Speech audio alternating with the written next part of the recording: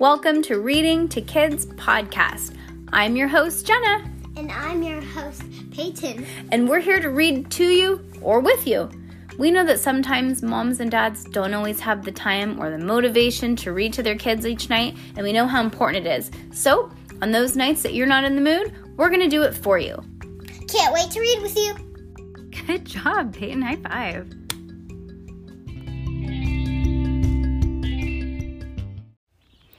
The Girl in the Locked Room, A Ghost Story. Chapter 11, Jules.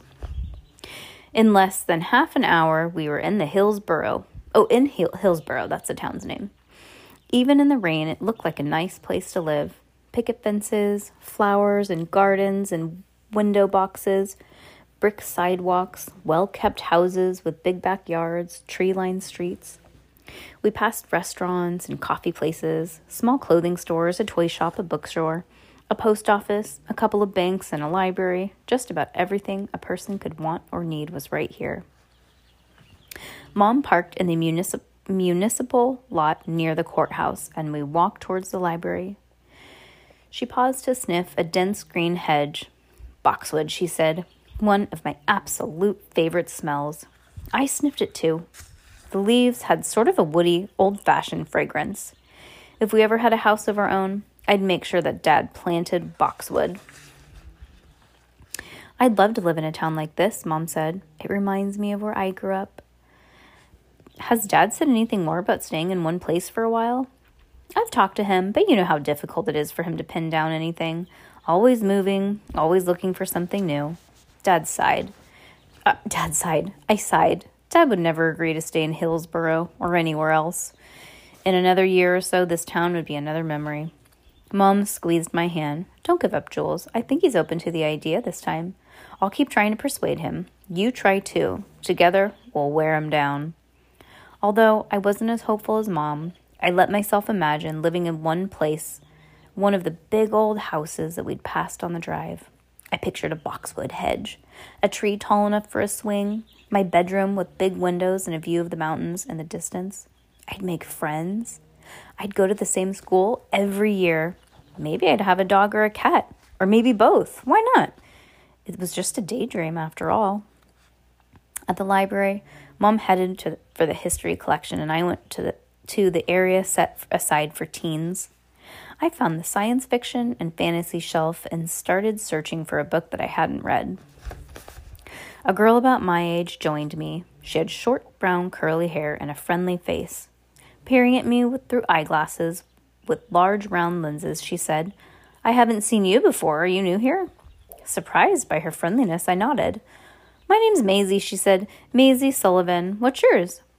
Jules Aldridge. I fingered the paperback and struggled to carry the conversation. Do you read a lot of fantasy? Oh, I devour fantasy. My favorite author is Diana Wynne Jones. Have you read the Chronicles of the... Oh gosh, I don't know this word, guys. Crustamonc... Would you know what it is? Chronicles of the Crustamonc? Monty? No. Sorry if anybody knows what that is and I butchered it. I'm sure I did. When I shook my head, she pulled 3 books off the shelf and thrust them at me. Okay, read them in order.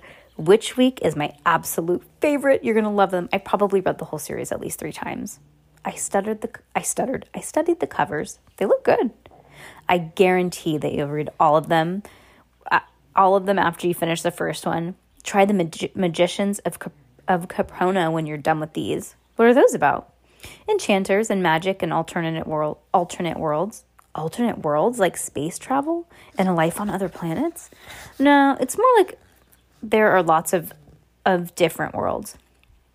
The almost anywheres, they're called. In each one, something happens that didn't happen in the other worlds. I had no idea what she was talking about. Like what? Well, suppose the Confederates won the Civil War. That would split off from our world, and its history from then on would be different from ours. So there could be a world where the British won the Revolutionary War, or a world where the Nazis won the World War II, or... I stopped and stared at Maisie. Wait, how many alternate worlds are there? Too many to count, she laughed. Maybe there's a world where you didn't come to the library today and you never met me. I leaned against the bookcase.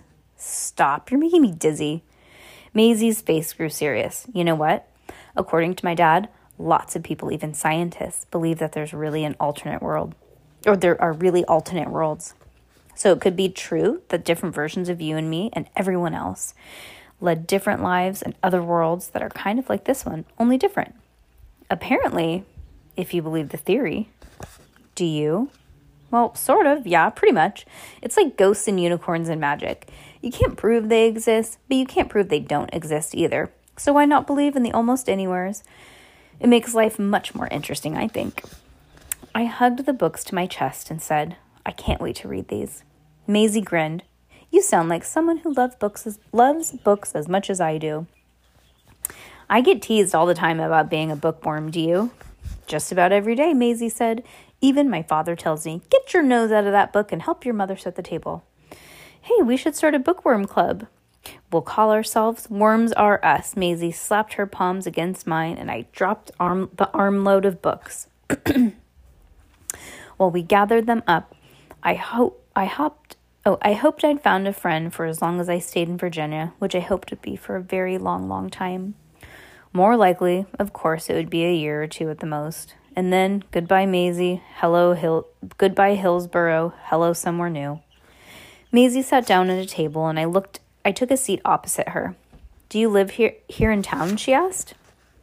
Just outside, I told her. My dad's fixing up an old house for a big corporation. Maisie's eyes widened in interest. Whoa, is your dad the guy restoring Oak Hill? Yeah, that's his job. Maisie interrupted. Do you actually live in the house? No, and in addition behind it, my dad and his crew are working on the inside of the house now. It'll be a long time before it's fit to live in. Maisie leaned across the table towards me. Do you know what happened at Oak Hill?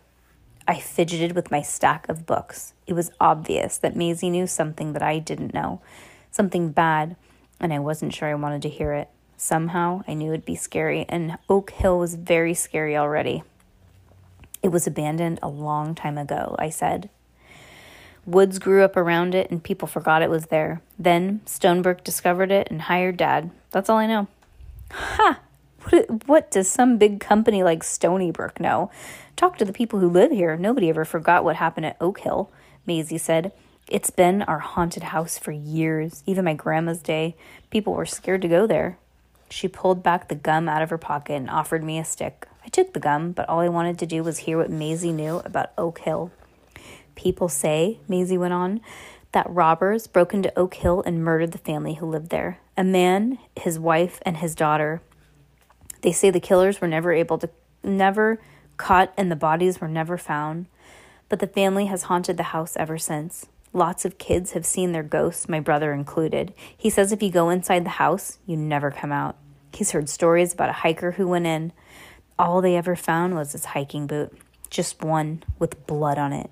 You can hear him screaming sometimes when the wind's just right. He also says, I grabbed Maisie's arm. Stop it, just stop it. I knew something bad happened in the house from the minute I saw it. I knew. I was shivering and my teeth were chattering and I thought I might throw up. What do you mean? I get these feelings and I see stuff that no one else sees. Maisie's eyes seemed to widen behind her glasses. What do you mean, like ghosts or something? I hesitated. What if Maisie didn't believe me? What if she thought that I was lying? Maybe she wouldn't be my friend after all.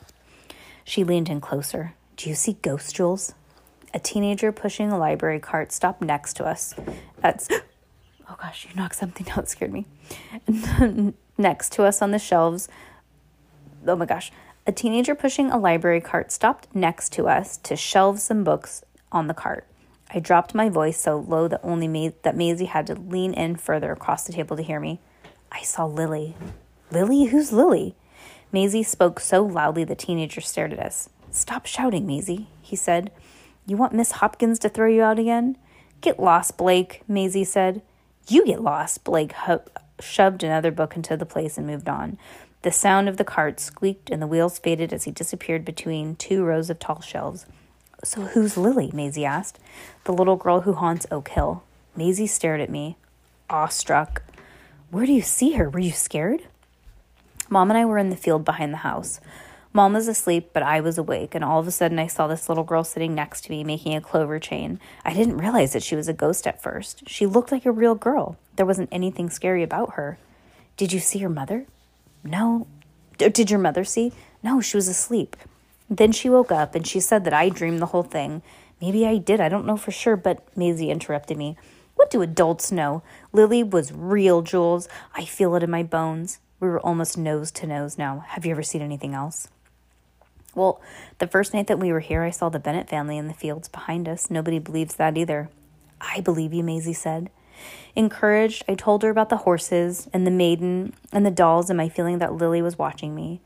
I looked up at the window in the third floor. I think that was her room. I swore I saw her, just a glimpse, but definitely her.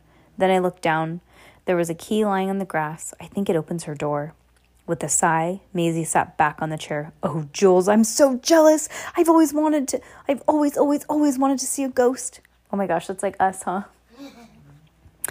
It was a daring thing to say to someone I just, come to Oak Hill, I said, and you just might get your wish. It was a daring thing to say to somebody that I just met. What if she said no? She had lots of friends, and she was very busy with most of them all the time. But Maisie looked at me as if she wanted to hug me. Oh, Jules, I'd absolutely love to see Oak Hills and Lily. Just say when and I'll be there. Before we could set a date, Mom appeared. There you are, Jules. This is Maisie, I told her. We've been talking about books. Mom smiled. I'm glad to meet you, Maisie, glancing at the stack of the Chester-Monsey books. And she said, oh my goodness, Diana Wynne Jones. She's my favorite writer when I was your age.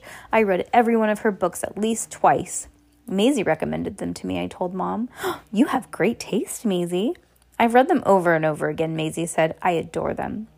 Mom smiled at Maisie. Jules and I are about to have lunch in a little cafe around the corner. Would you like to join us?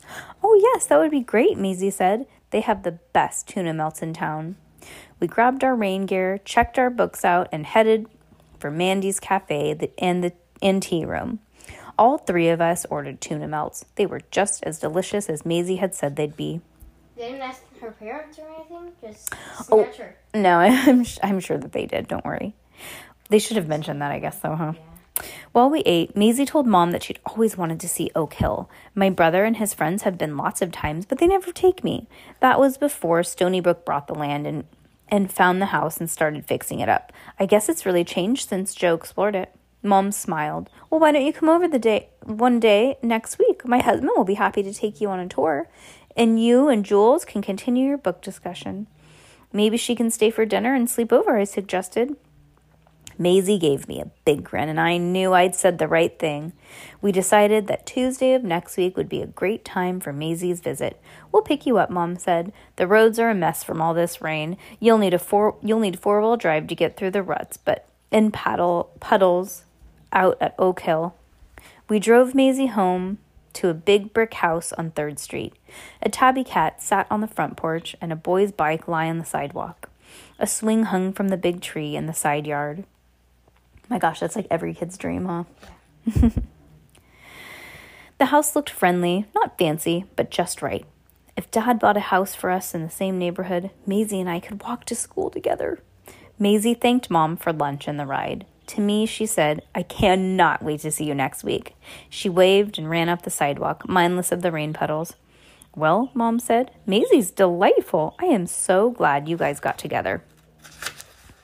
Me too. I leaned back against the seat. I had a friend. For once, I'd know someone when I started in the new school in the fall.